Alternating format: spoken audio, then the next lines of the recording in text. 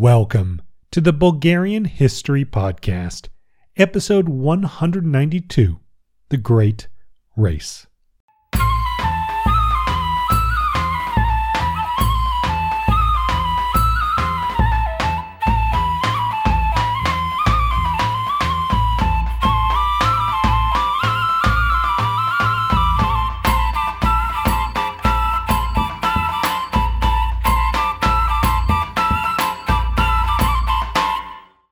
First, as always, I want to thank our newest patrons. Thank you to Patrick McKenzie. Also, nice meeting you this summer, Patrick. Thank you to Chris Haley, not sure the pronunciation, Angus, Vlad Taushanov, and welcome back to Leif Hart, who it was also nice meeting over the summer. Also, a quick kind of announcement. This podcast has now been going for over 10 years. I forget the exact date because I think I kind of started 10 years ago in August, but I think September was when the first episode released, something around there. But more or less, it's been 10 years. Over that time, it's been listened to over 1 million times, and it's received financial support from over 300 people over the course of the whole lifetime. And all that support has made it possible for me to buy this lovely first-class sound equipment and lots of books, as well as to pay for, SoundCloud hosting, to pay for the website, all that kind of stuff. So, I just wanted to take this as a moment to thank all of you. And kind of note, it's really interesting that I never would have guessed it, but maybe the most impactful part of doing this podcast for me has actually been all the people, you all, that I've gotten to meet. And I've made a lot of really good friends and just had such a wonderful time having coffee, beer, lunch, whatever with a bunch of you over the years. And I never would have guessed that making a podcast would have led to so many great friendships. But big shout out and thanks to all of you who listen, all those who get in touch, all those who support, just all of you, thanks. And I know there's a lot of news today. One other quick update. I figured this would be a good time to mention things about the book. I did get an offer from an academic publisher, but it would have cost like $100 a copy, which is kind of typical for niche academic books. But for me, that totally defeats the whole point of the book, which is to be accessible. So I'm talking to a few other publishers. Sorry, this is taking so long, but it's something that I really want to do right. Anyways. Now, getting into it, first, a mild correction. I mixed up the old and new calendars, which just happens sometimes. I forget what source is using which one. I thought the Italo-Turkish War was ending in mid-October, but actually the treaty was signed October the 3rd, so just before the Balkan Wars began. So I mentioned before that that war was still technically ongoing, but it was not. It concluded right before this current war started. And with all that out of the way, let's get into it. Now, last time, we finished covering roughly the first 2 weeks of the First Balkan War. During that time, the Bulgarians managed to inflict 2 crippling defeats on the Ottomans in Thrace, pushing past the Luluburgas defensive line and approaching the outskirts of Constantinople itself.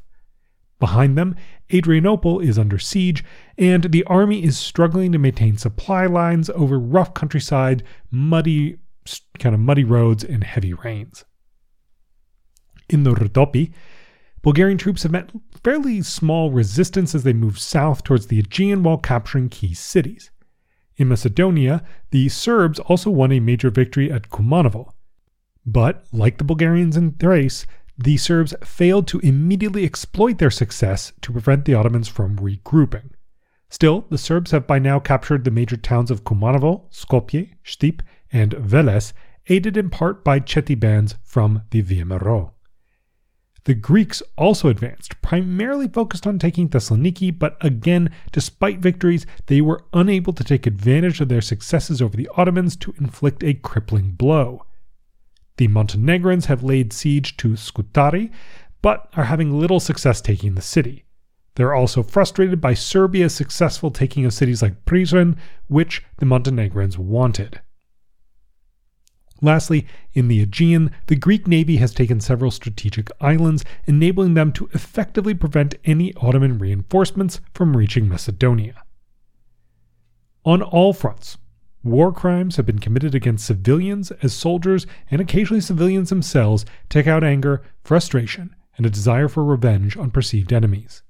As a result, streams of refugees are moving in all directions, further straining the region's already overburdened infrastructure. Overall, Bulgarian success has convinced Tsar Ferdinand and much of the army's leadership that seeking a diplomatic end to the war mediated by the Great Powers, which was the original plan, should no longer be their main goal, as a total military victory and conquest of Constantinople now seems within reach.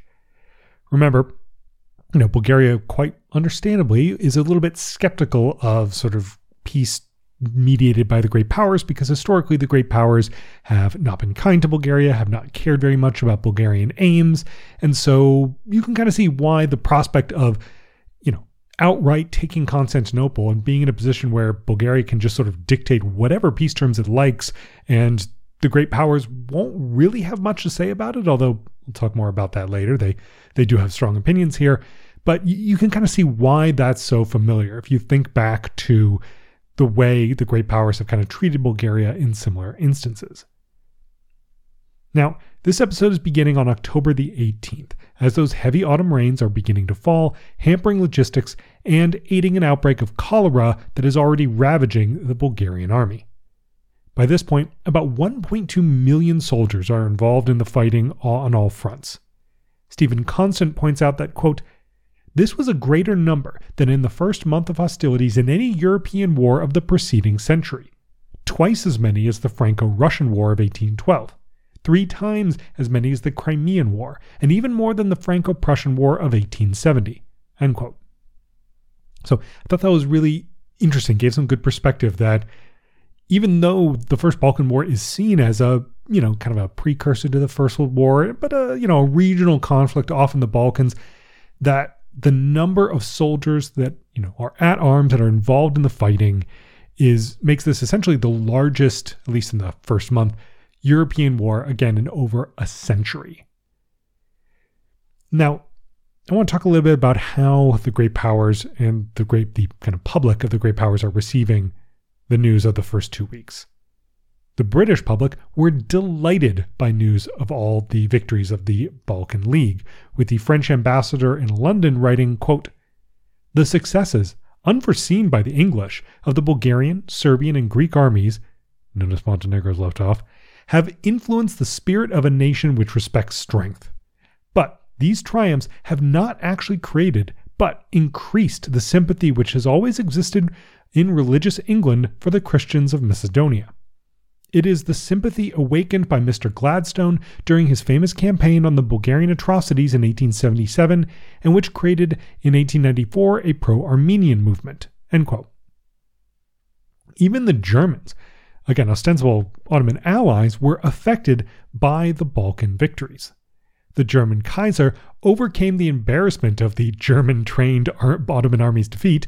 Remember, the Germans, again, trained the Ottoman army. The Germans built a lot of the Ottoman kind of fortifications that were overrun, so that doesn't look great. Also, the Ottomans are using German field artillery pieces and things like that. But despite all this, the German Kaiser said, quote, "The Bulgarians have been led in a masterly fashion and have engaged brilliantly. No conference of the powers can take even a single village away from them. They have honestly conquered what they wanted and have forced their way onto the concert of Europe. That is what new blood and spirits needed.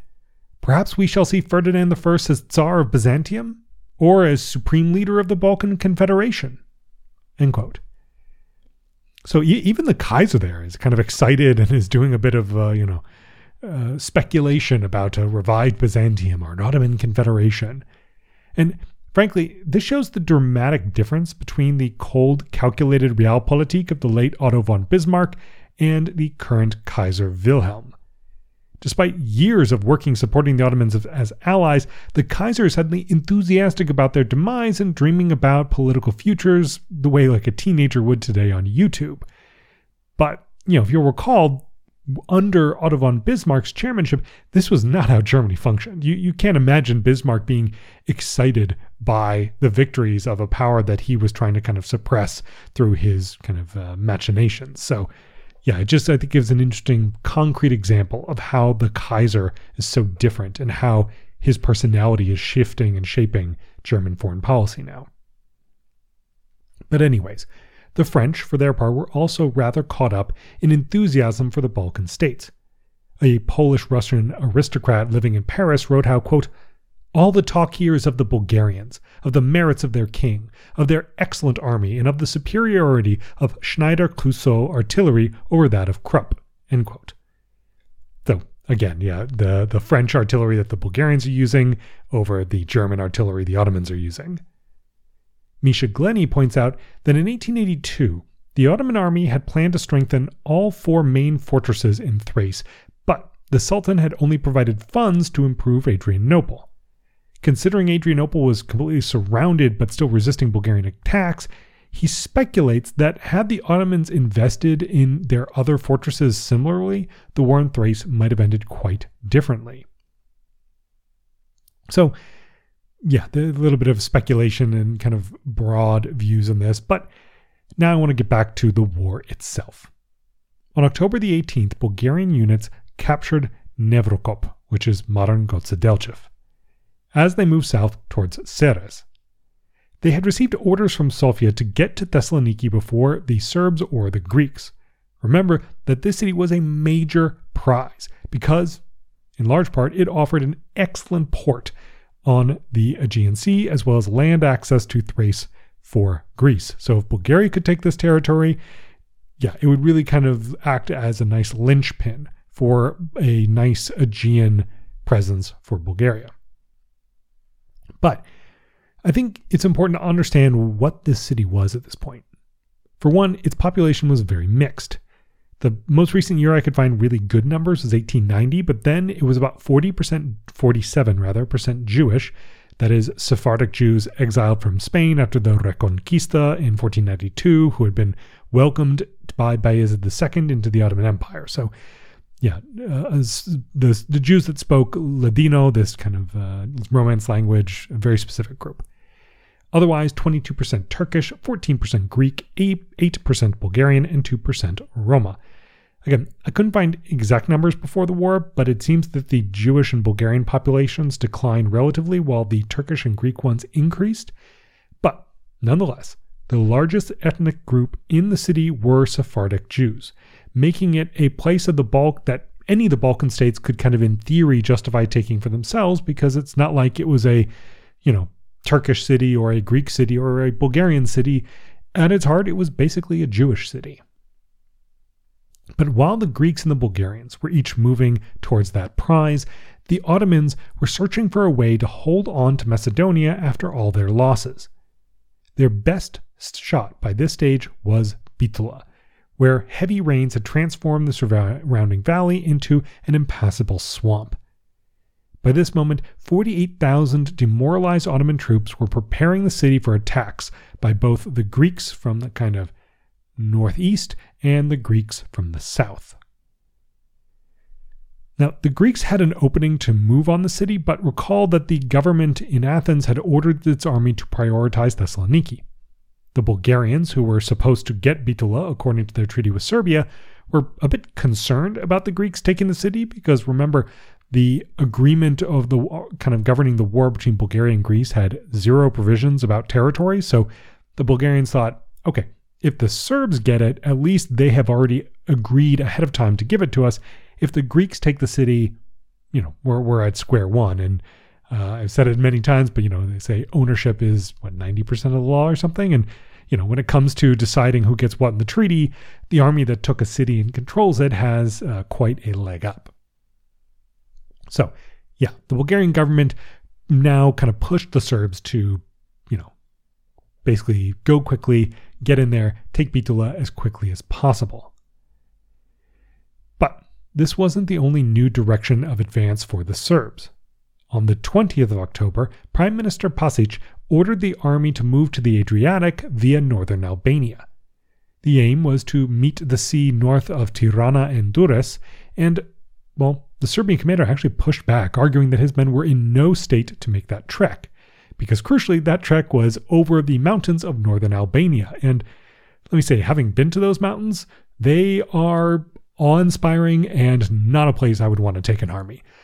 Even today, these are very high mountains, very rugged, isolated terrain, and especially back then, full of Albanians who are not going to be terribly welcoming towards a Serbian army.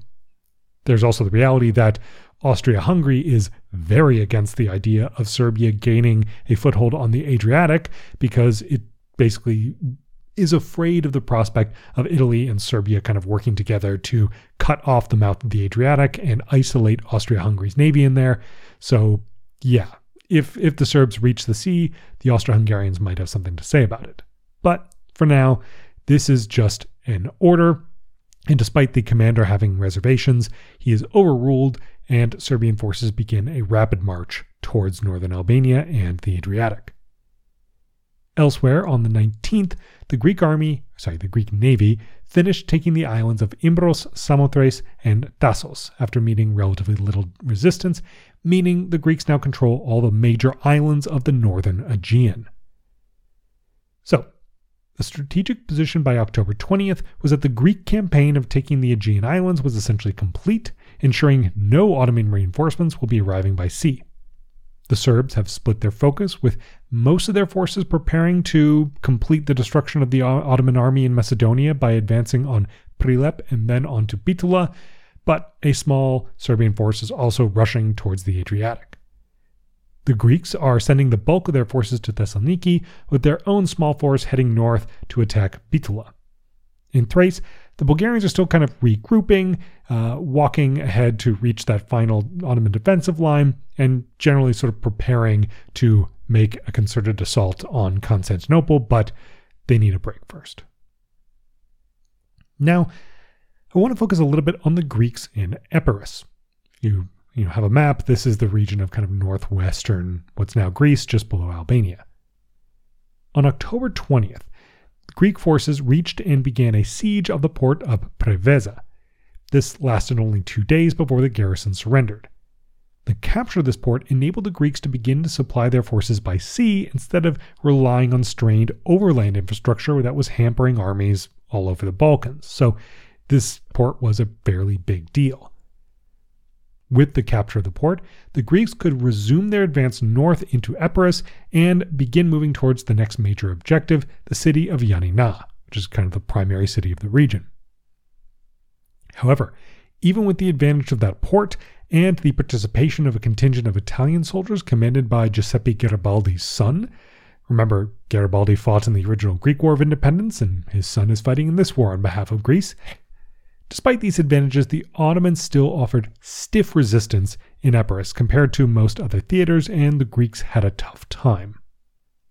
Yanina itself was going to prove difficult. The fortress there had been recently modernized and contained a whole series of forts featuring concrete gun emplacements with trenches, searchlights, machine guns, barbed wire, and artillery. To make matters worse, some Ottoman troops fleeing south had further reinforced the garrison. So even though these troops didn't have great morale having just fled, still, it was more men to help arm this fortress. So, when the Greeks reached the city, they tried to surround it and begin a siege, but they were only able to surround it effectively on 3 sides, meaning the Ottomans still had access to more reinforcements and supplies, or at least what was still available, from the north. At the same time, the Greeks were completing the brief siege of Preveza. The Serbs were fighting for Prilep on the road to Bitola. Fighting here lasted about 3 days, but the Serbs enjoyed an overwhelming advantage, so the outcome wasn't really in doubt. After a few days, the Serbs then resumed their advance south towards Bitola, but met stiff resistance, requiring a full day of intense fighting to push past a series of fortifications along the road. It was at this point that the Ottomans made their first appeal to the great powers to mediate an end to the war. They were holding Bitola, Yanina, Scutari, and the ring of defenses in front of Constantinople. But the best they could do in this situation was merely hold and inflict maximum casualties. But as we've seen, the Balkan states were more eager than ever to push harder and take more territory, while most of the great powers, even erstwhile Ottoman allies, were delighted at the Balkan League's victories and saw no reason to put an end to things at this point. As a result, there's really no prospect for a mediated peace at this moment. But back to southern Macedonia. After taking Nevrokop, a small Bulgarian force under Serbian command continued its rush south and took Serres on the 23rd. This was the last major obstacle between them and their prize, Thessaloniki. But the Greeks were making their way towards the city as well. They were heading through Thessaly, but they had been held up for about 2 days, taking Giannitsa on the 19th and the 20th. Once that city was taken, the roads to Thessaloniki lay open for the Greeks. But the crown prince decided that after basically more than 2 weeks of nonstop fighting, his army needed rest. So the Greeks took 3 days to recuperate before resuming their advance. But while the Greeks had been resting, their forces moved west across Macedonia in preparation for a strike north at Bitola. But those forces suffered a major defeat and had to flee back south. This essentially stabilized the front south of Bitola and prevented further Greek advances there, and it also caused the Greek force moving towards Thessaloniki to hesitate because, they kind of felt the Ottomans were beat and that this would be a cakewalk at this point, but this showed the Ottomans could still fight back. But on a larger scale, what it means is that the Greeks are almost certainly not going to be the ones to take Bitola. It will be the Serbs, which should make the Bulgarians happy at this point because that's what they wanted. Getting back to Thessaloniki, by October 24th, the Greeks were in the process of surrounding the city and began negotiations for its surrender. Meanwhile, the Bulgarians were rushing south to get there first, but the Ottoman commander knew that this situation was totally hopeless. There was no prospect for resupply by sea, and the morale of his garrison, swollen by retreating soldiers, was just abysmal. The city was indeed well prepared for an attack by sea, because the Ottomans had always assumed if Thessaloniki was going to be attacked, that's where it would be attacked. But its defenses on the landward side were woefully inadequate, meaning that either the Greeks or the Bulgarians would in theory have little trouble taking it, and the Ottoman commander knew this. So, with the encouragement of some of the European representatives in the city, the Ottomans began negotiations with both the Greeks and the Bulgarians. The Bulgarians had kind of sent a letter ahead of time. Essentially, the Ottomans were hoping that one or another side would give them more favorable terms and they would surrender to that side. The Greeks had already ordered a full-scale attack, but this was called off just hours before it was set to begin when they learned that the Ottomans intended to surrender. That Bulgarian unit rushing south again sent a message ahead with their own surrender terms, but those offered by the Greeks were more generous, and the Ottomans decided to surrender to them after the commander informed the Bulgarians that, quote, "I have only won Thessaloniki and I have surrendered," end quote. So, just like that, the Bulgarian mission to take the largest city in Macedonia had failed. The opportunity to obtain not just a substantial port on the Aegean, there were a few others in Thrace, but they were nowhere near the size and kind of capacity of Thessaloniki. This would have offered huge economic advantages. But more than that, as we know, the city was where the Macedonian revolutionary movement was born and had been a key intellectual and cultural hub for Bulgarians in the region. Even though they weren't, a massive part of the city's population, it was still an important Bulgarian place. So, the city was surrendered to the Greeks, but it will see a kind of uneasy occupation by both Greek and Bulgarian soldiers, resulting in a few clashes between the two. Sandanski himself will also visit shortly after the city's surrender, though there are kind of competing claims of precisely when. McDermott's book, of course, includes glowing reports of how he punishes looters and thieves in the chaotic aftermath, but who knows what he really did there. In any case, the great race for the great city was lost, but there were still major prizes to be gained elsewhere. Now, while that big race for Thessaloniki had been ongoing, the Serbs had resumed their advance towards Bitola. After the Greek defeat south of the city, it was theirs for the taking. Much like Thessaloniki, the city had taken in many retreating Ottoman soldiers, but it still managed a garrison of only about 38,000 compared to the Serbian army of 108,000 that was bearing down on them. But the Ottomans had put together strong defenses, and for now they were holding the Serbs back. Meanwhile, in Thrace, the Bulgarians finally resumed their advance on the 25th. They faced a major challenge because the Bulgarian army never anticipated making it this deep into Thrace, and so they didn't really know anything about the fortifications they were about to assault. This understandably made them quite cautious, but Ferdinand ordered the attack nonetheless. Now, what were these fortifications like? While not state-of-the-art by any stretch, the Ottomans did have a strong position of fortifications anchored by natural barriers like swamps and lakes. Manned by over 100,000 soldiers with 280 artillery pieces, this was a formidable force who knew that failure meant total defeat. After the time when the Ottomans had to prepare, this was the strongest set of fortifications the Bulgarians will yet to have faced. When discussing the attack, General Savov, who harbored reservations about it, said, quote, "What should we do? We shall try, God willing. That way the Tsar, the Bulgarian nation, and also you and I will have clean consciences before our posterity that we did everything humanly possible." End quote. To this, General Dmitriev responded, quote, "Yes, history and posterity for the past 1,000 years cannot forgive Krum and Simeon for failing to attack and take Constantinople when they came here. Doubtless, we would not be forgiven either." End quote. But after the refusal of armistice terms, Bulgaria really had no choice but to attack. Taking the Ottoman capital would allow them to dictate whatever terms they liked in the peace. But it would also greatly anger Russia, which, as we know, has tried and failed to take the city for centuries, and was already deeply bitter about even the prospect of Bulgaria accomplishing what they could not.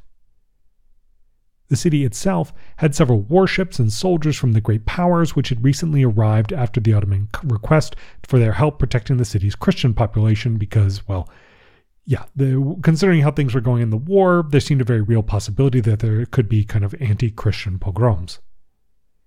With the Bulgarian army at the gates, mass violence could break out at any time. And with that, I'll wrap up this episode. A quick note I maybe should have mentioned at the beginning, but as of this episode, someone I think asked for it and I decided it was finally time, I am including a list on the blog post for each of these episodes with the main sources I'm using. Not every single source, sometimes I just use a source to confirm a date or something, but the primary ones are all there. And with that, I'll kind of wrap everything up. Now, to recap, Montenegro remains stuck besieging Scutari, so nothing really changed there during this episode. The Serbs are rushing to the Adriatic, have taken Prilep, and are currently fighting their way towards Bitola. The Greeks made advances in Thessaly, Macedonia, and Epirus, but they're currently bogged down in a brutal siege for Yanina and have been prevented from advancing on Bitola from the south. But the Greeks won the race for the biggest prize, Thessaloniki. They also ruled the waves and have taken yet more Aegean islands. Bulgaria, for its part, may have taken Nevrokop and Ceres and resumed its advance in Thrace, but the roughly 10 days covered in this episode haven't seen any major strategic gains.